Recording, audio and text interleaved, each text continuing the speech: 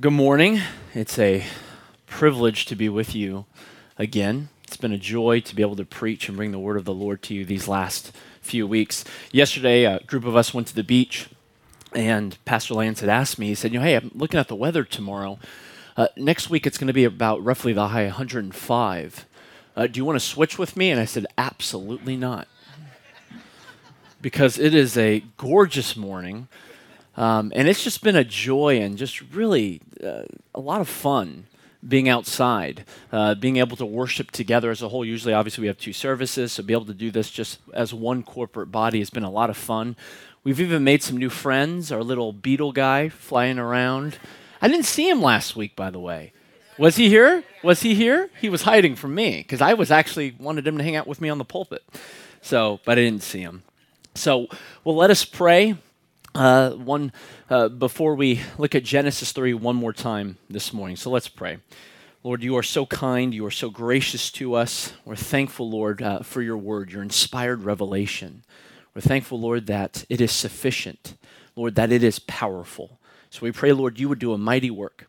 Help our hearts to be in tune, our minds. Help us to focus, Lord, on the triune God. Lord, we love you. We praise you. We thank you for the weather, that it is cool this morning, and that we can be together as a church to your glory. We ask and pray in your Son's name. Amen. Well, this morning, as I said, we will be concluding our study on Genesis 3. These past few weeks, what we've looked at is we did an overview of Genesis 1 and 2. We did that to start to really lay the foundation for chapter 3, as well as to answer the creation question, the origin question. And that is, where do we come from? Who made us? What is our purpose? And we saw how Genesis 1 and 2 answers those questions very clearly. That we were made by the living God, the God who exists, the God who is light and life. He is the one who made us. We didn't make ourselves. And this God who made us, he made us in his very image. And he made us to glorify him. This is why you and I were made. This is our purpose. This is why we exist, to glorify God, to honor him. We've also looked at, these last couple weeks, 19 of the 24 verses in Genesis 3. What we first looked at when we started chapter 3 was verses 1 through 7, which was all about the temptation. How the serpent, which was Satan in disguise, possessing this body of this snake, deceived the woman. How he tricked her into eating the forbidden fruit, and then she gave to her husband, and then he partook with her as well. Then we saw in verses 8 through 13, which was all about the confrontation. How God examined the couple through asking questions to elicit a confession so they could repent of their sin, turn from their sin. But as we saw, sadly, they refused to take full ownership of their actions, and they blame others for their transgression. Then last week, we looked at the curse and the judgment. We saw how God rendered a threefold judgment against the serpent, the woman, and the man. The man and the woman's judgment consisted of pain, difficulty, struggle that would fall on their main circles of operation. For the woman, it would be pain in childbirth, difficulty in marriage. For the man, the ground will be cursed. So work, labor will be filled with challenge, exhaustion, and fatigue. The man is then told he will return to the ground. For God said, "For you are dust, and dust you shall return." This means he's going to die. Death is what awaits him. This all reveals the consequences of sin. That God does not take sin lightly. It's not a small thing to God, for it is an offense to him. Now, before we looked at the judgment of the man and the woman, we saw the judgment, the curse that was put upon the serpent. We saw how it was first applied to the animal. That's the snake, the reptile. That it was cursed more than all the animals. because this physical object was the agent used in the temptation. Second, this curse was directly applied to the sinister spirit behind the snake, which was Satan. This was the devil. Satan was given judgment for his part, for the role that he played in tempting the woman. And within this judgment announcement, we saw that God used this as the very platform to proclaim a precious promise, a glorious victory, a prophecy about the gospel, about the coming of the Messiah, who will defeat the serpent and restore and fix all that sin has affected. Within this divine curse, you have the first gospel promise. You have a promise about the Savior, who is Jesus Christ, our Lord. The one true Savior. The only Savior, the Scriptures proclaim. Jesus made this clear that He alone is the Savior. John 14:6, I'm the way, the truth, and the life. No one comes to the Father but through me.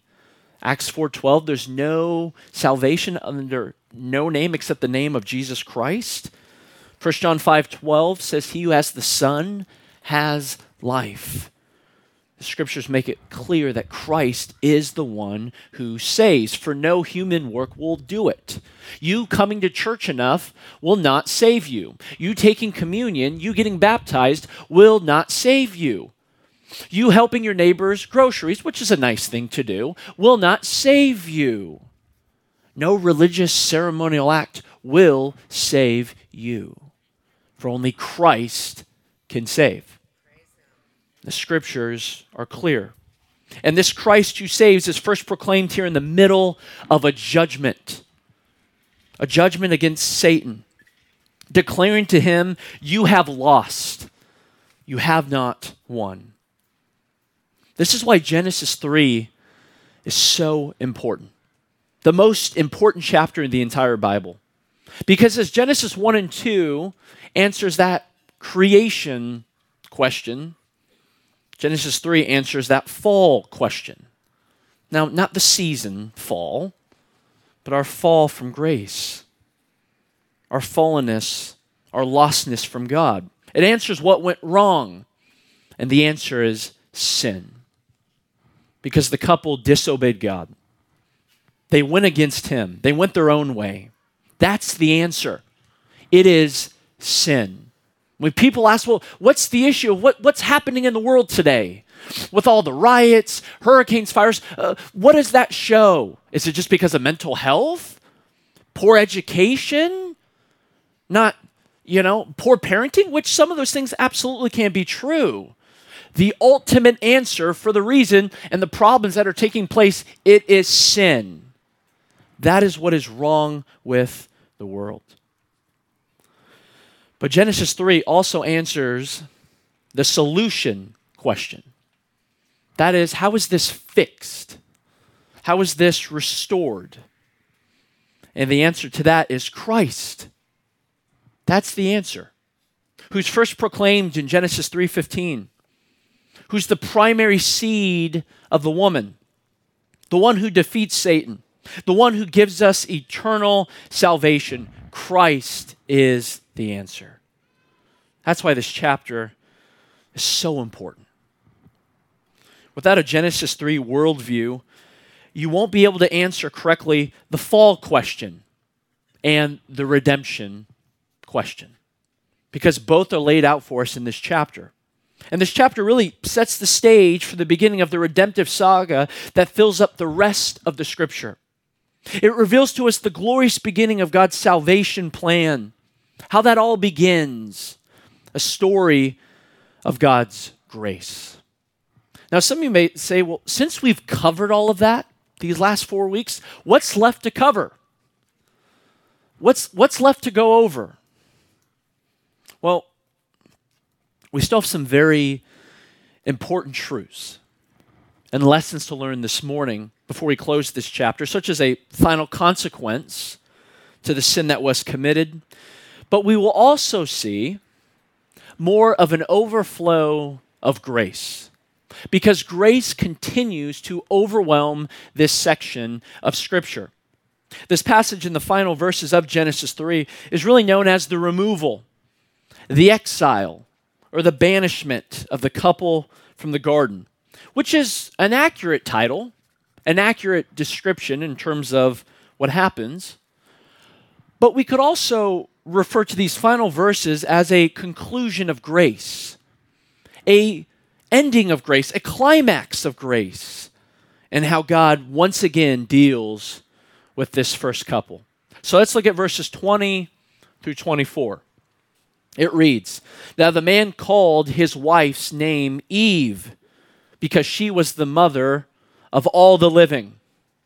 The Lord God made garments of skin for Adam and his wife and clothed them. Then the Lord God said, 'Behold, the man has become like one of us, knowing good and evil. And now he might stretch out his hand and take also from the tree of life and eat and live forever.' Therefore the Lord God sent him out from the Garden of Eden to cultivate the ground from which he was taken. So he drove the man out, and at the east of the Garden of Eden he stationed the cherubim and the flaming sword which turned to every direction to guard the way to the tree of life." Verse 20 opens up by giving us Adam's response to the judgments that were just announced. Judgments that had major ramifications and significant and serious effects on the man and the woman moving forward.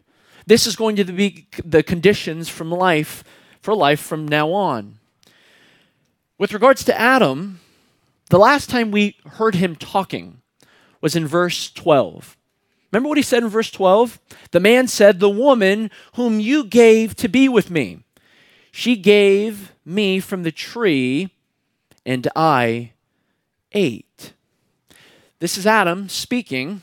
And what he is saying here is he's blaming. He's blaming first his wife. He's blaming the woman. And then he's even blaming God for his sin. He's clearly not confessing his crime here, expressing a godly sorrow, or repenting from the evil that he has committed.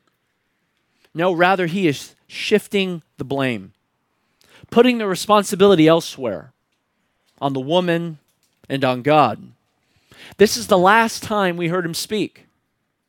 For last week, verses 14 through 19, what we looked at, we didn't hear him talk at all, because God wasn't asking questions, for God was giving judgment, laying out the consequences to sin. So it wasn't a time to ask questions. It wasn't a time for Adam and Eve to speak, for them to engage, for them to talk. It was a time for them to listen and to hear judgment being applied. So we didn't hear from Adam. So the question comes is, what is Adam's response? What does he do? What does he say? Is it more blame shifting? Is it more hiding like he's done? Or maybe it's something new. Maybe it's something similar to like Cain's response in Genesis 4. How he said his punishment was too severe after he murdered his brother Abel. He said it was too harsh once God judged him. Is that Adam's response? Especially in light of the judgment that was just stated. What does Adam say? Well, surprisingly, it's none of those responses. He doesn't hide. He doesn't blame. He doesn't say the punishments on him or the woman are too extreme. He doesn't say any of that. What it simply says about Adam's responses is that he called his wife's name Eve. The name Eve means life or life giver, which is the opposite of death. He calls her this because the text tells us that she was the mother of all the living. This is Adam's response, the naming of his wife Eve. And this response is a rather significant one because it demonstrates a change. A change has taken place with Adam because this is not the same response he had earlier. The hiding, the blaming, refusing to take ownership, refusing to take responsibility of what he has done. This indicates a change. It indicates an act of faith on Adam's behalf. Adam is showing, by giving his wife's name, Eve, the mother of all the living, life, the life giver, he is showing that he believes God here. That he believes specifically the promise that is made in verse 15 about a coming Redeemer, a Messiah to come, which is the primary seed of the woman. Adam understood the significance of God's word stated in that promise. He understood that a future offspring would indeed come who would crush the head of the serpent. He understood that though there is pain for the woman in childbirth, God is still giving grace because more life is to come. More people are to come. And one of these would be the Savior, the light of the world. Adam is showing his faith in God now with the naming of Eve. This is really a response of hope.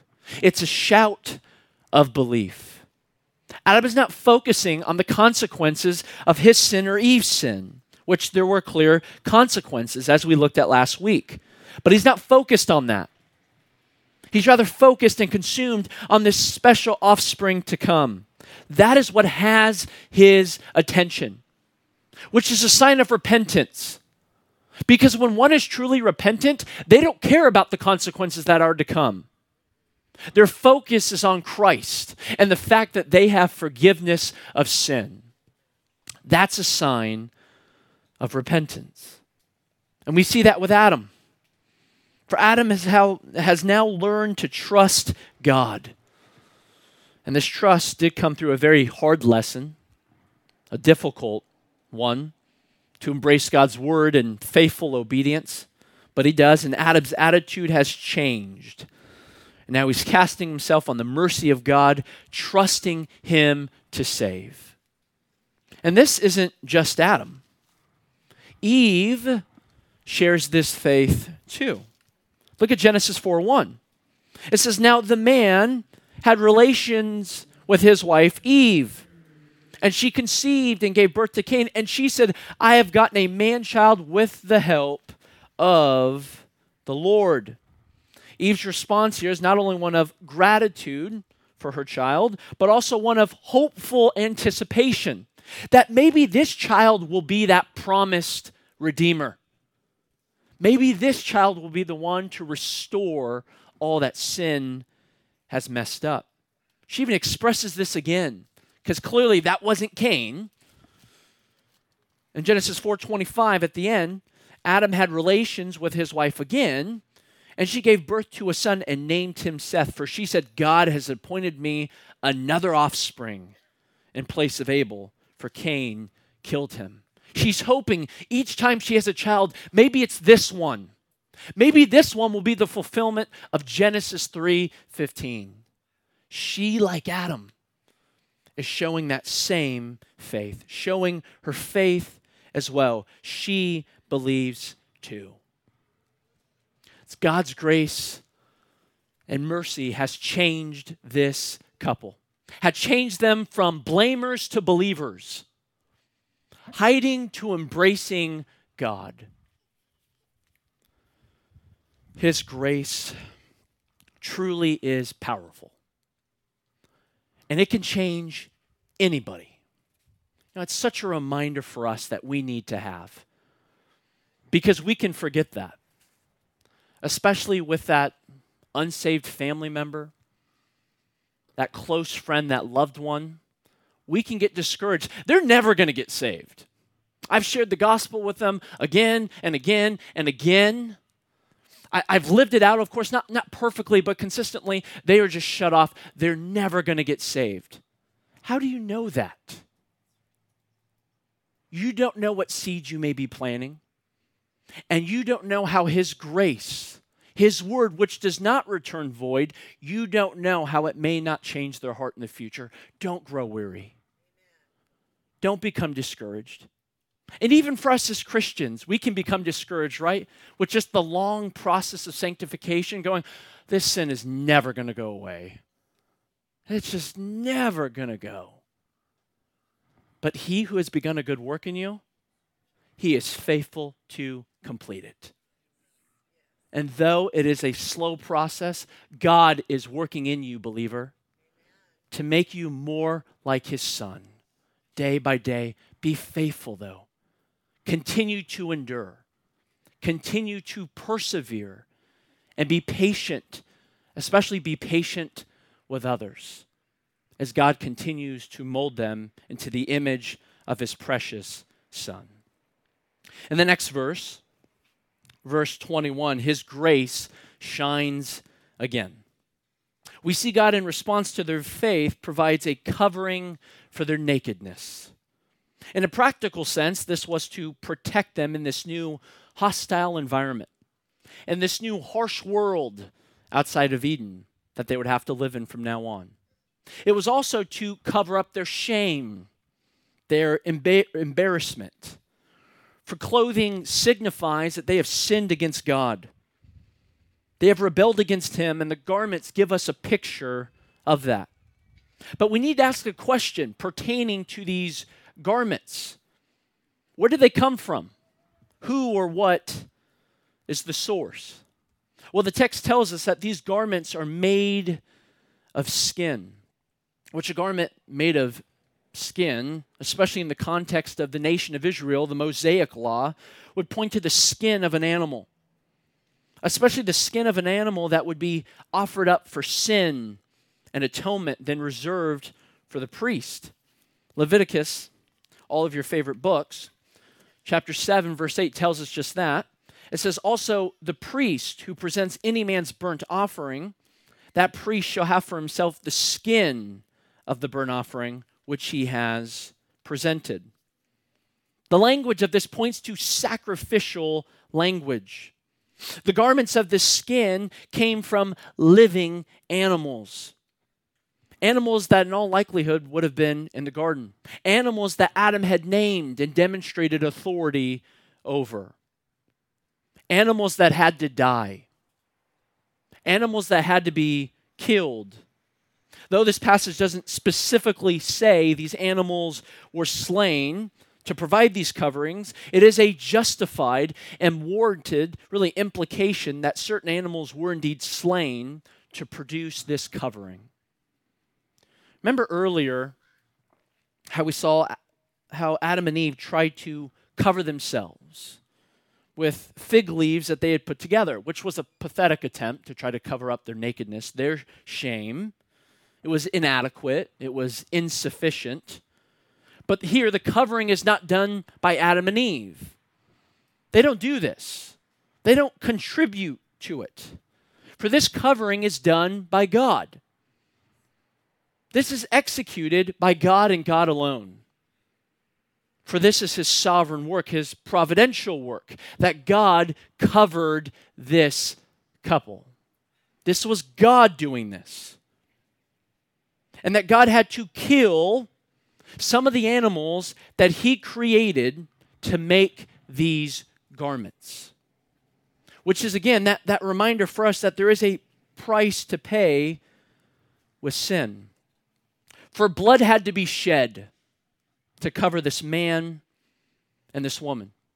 What you have here is the first physical deaths that occur in Scripture. In general, in life, period, the first physical deaths that take place. And it really should be the man and the woman who die. But instead, it's these animals that do. And as they die, there's a strong possibility that these animals were slaughtered before the very eyes of Adam and Eve, that they witnessed their deaths. These animals who die here point to a system, really the system of animal sacrifices that are laid out for us in the book of Leviticus, the book of the law. That animals would die in the place of the sinner as a substitute and a sacrifice to temporarily atone for sin. The shedding of blood is required to remove sin. Leviticus chapter 17, verse 11 tells us, "For the life of the flesh is in the blood, and I have given it to you on the altar to make atonement for your souls. For it is the blood by reason of the life that makes atonement." Hebrews 9:22 says, "Without the shedding of blood, there is no remission." So there had to be a substitute. There had to be a sacrifice for sin to be atoned for. That's what the system of animal sacrifices shows us. The garments of the skin coming from these killed animals in the garden pointed to that reality. And in fact, it anticipated that system and revealed the bloody cost of atonement. But these animal deaths in the garden that day even foreshadowed to something more. And that is the eventual sacrificial death of Christ as an atonement for our sin. It points to Christ as our substitute. It points to Christ as our sacrifice. It points to the fact that he died for us, that he provides a covering for our guilt. For Christ provides his own righteousness as a garment that covers all those who trust in him as Savior. This is the method of divine grace. God's provision in dealing with sin and its consequences, that God in his divine wisdom is able to cover our sin and clothe us in the righteousness of his Son. 2 Corinthians 5:21, such a picture of the gospel, says, "For he made him who knew no sin to be sin for us, that we might become the righteousness of God in him." Galatians 3:27 says that we are clothed with Christ. That is a biblical description of justification. And there's this great narrative display of justification given to us in the Old Testament in the book of Zechariah. Zechariah chapter 3, which you have a courtroom scene here. It says this in verse 1, "Then he showed me Joshua, the high priest, standing before the angel of the Lord, and Satan standing at his right hand to accuse him. The Lord said to Satan, 'The Lord rebuke you, Satan. Indeed, the Lord who has chosen Jerusalem rebuke you. Is this not a brand plucked from the fire?' Now Joshua was clothed with filthy garments and standing before the angel. So he spoke and said to those who were standing before him, saying, 'Remove the filthy garments from him.'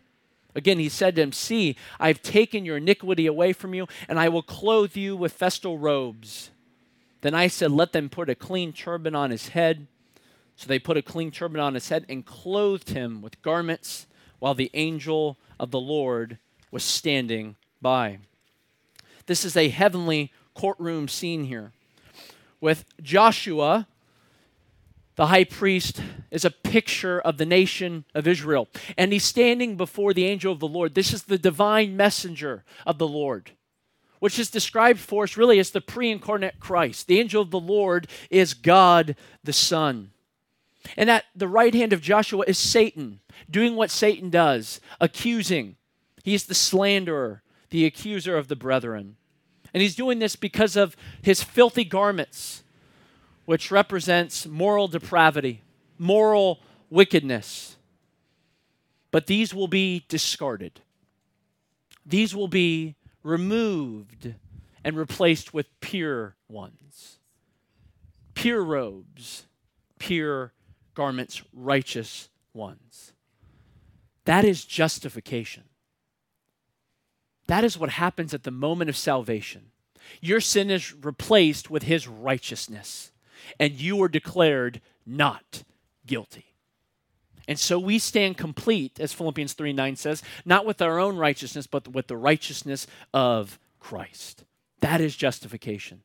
And one of the great results of justification is that it is permanent. It is secure. It can't be changed. It can't be undone. Romans 8:31 says, "What shall we say to these things? If God is for us, who is against us? He who did not spare his own son, but delivered him up over for us all, how will he not also with him freely give us all things? Who will bring a charge against God's elect? God is the one who justifies.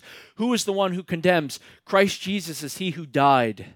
Yes, rather, who was raised, who is at the right hand of God, who also intercedes for us. No charge will stand against you, even though Satan is still accusing you. It will not hold because you are justified and you are secure. And Christ is still at the right hand of God making intercession for you at this very moment. He is interceding for you. Christ is keeping you. Many people ask, can we lose our salvation? Can we fade away? And I love what MacArthur says. If you could lose it, you would.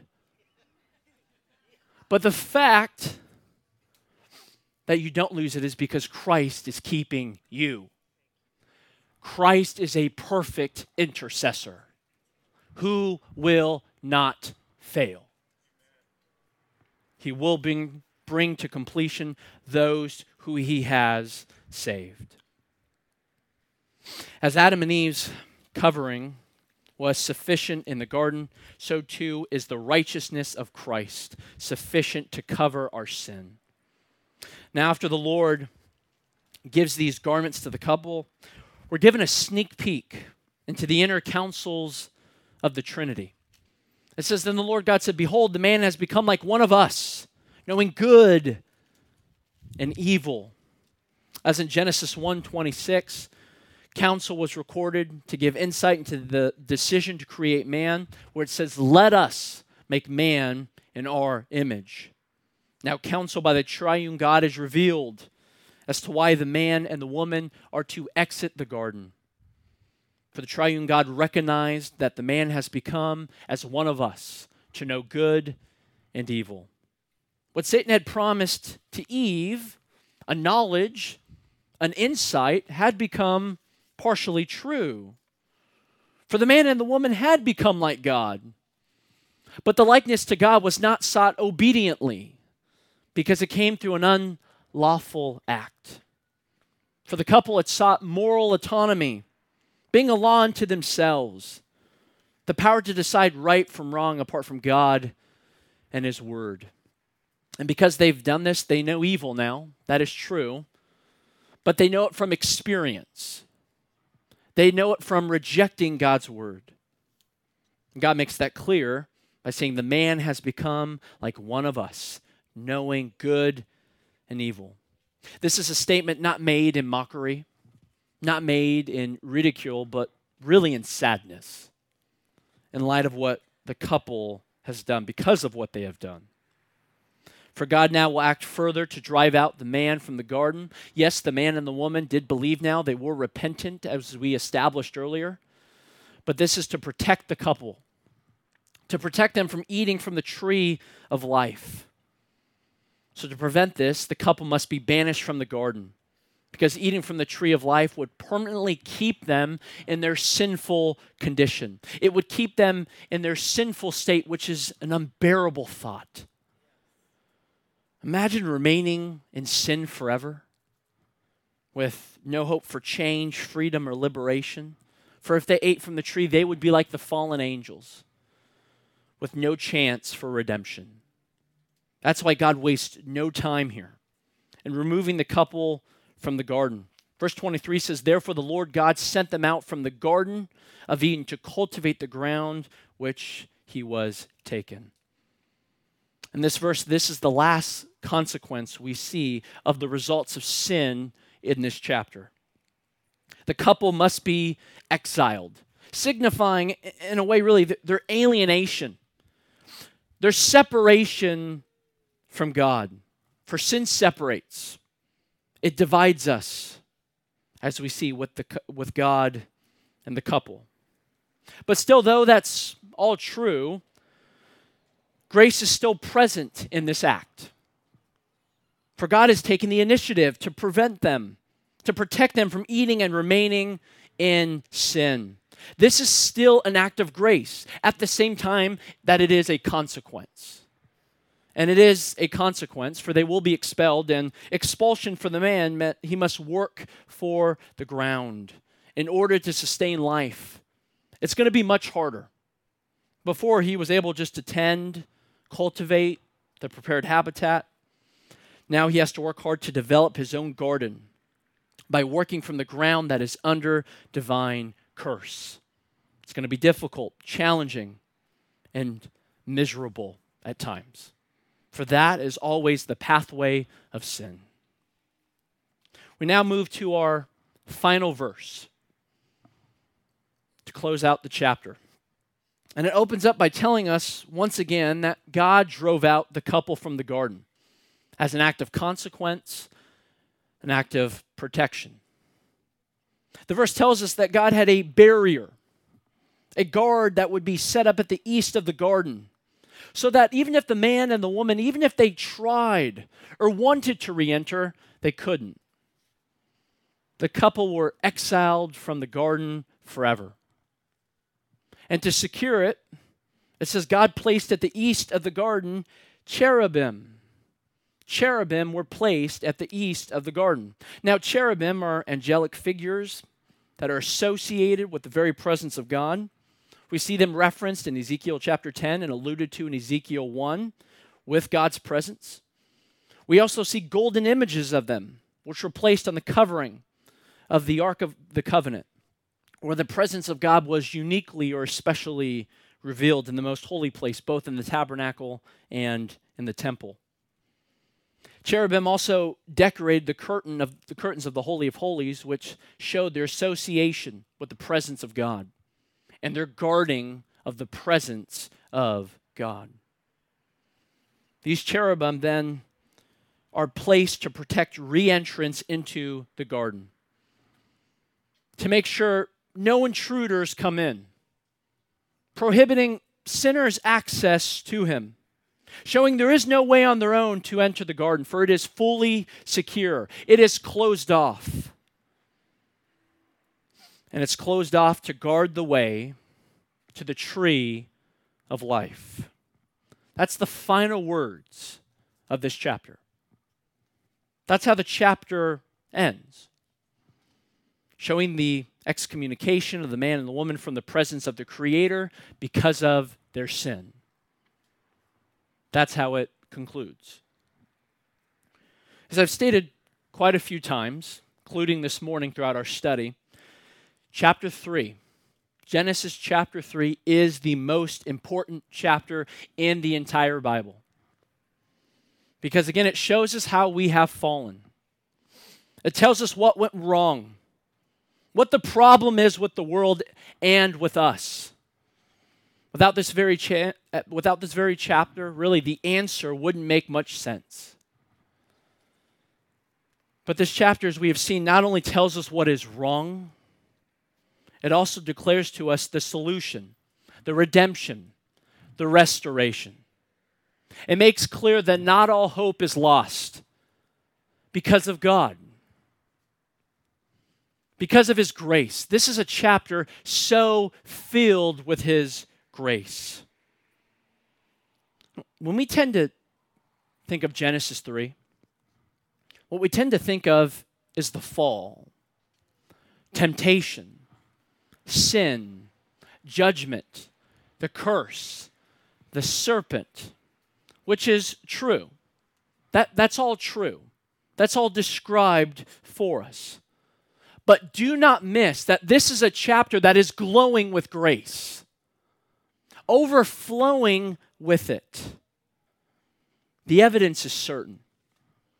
We see this starting with God, seeking out the couple after they have sinned, asking them questions, showing His patience, showing that He is by nature a saving God, giving the first gospel promise in verse 15 that the seed of the woman would be the Savior, covering the man and the woman with sufficient clothing, pointing once again to the cross of Christ and justification, removing them from the garden, another act of grace to protect them so that they could be redeemed.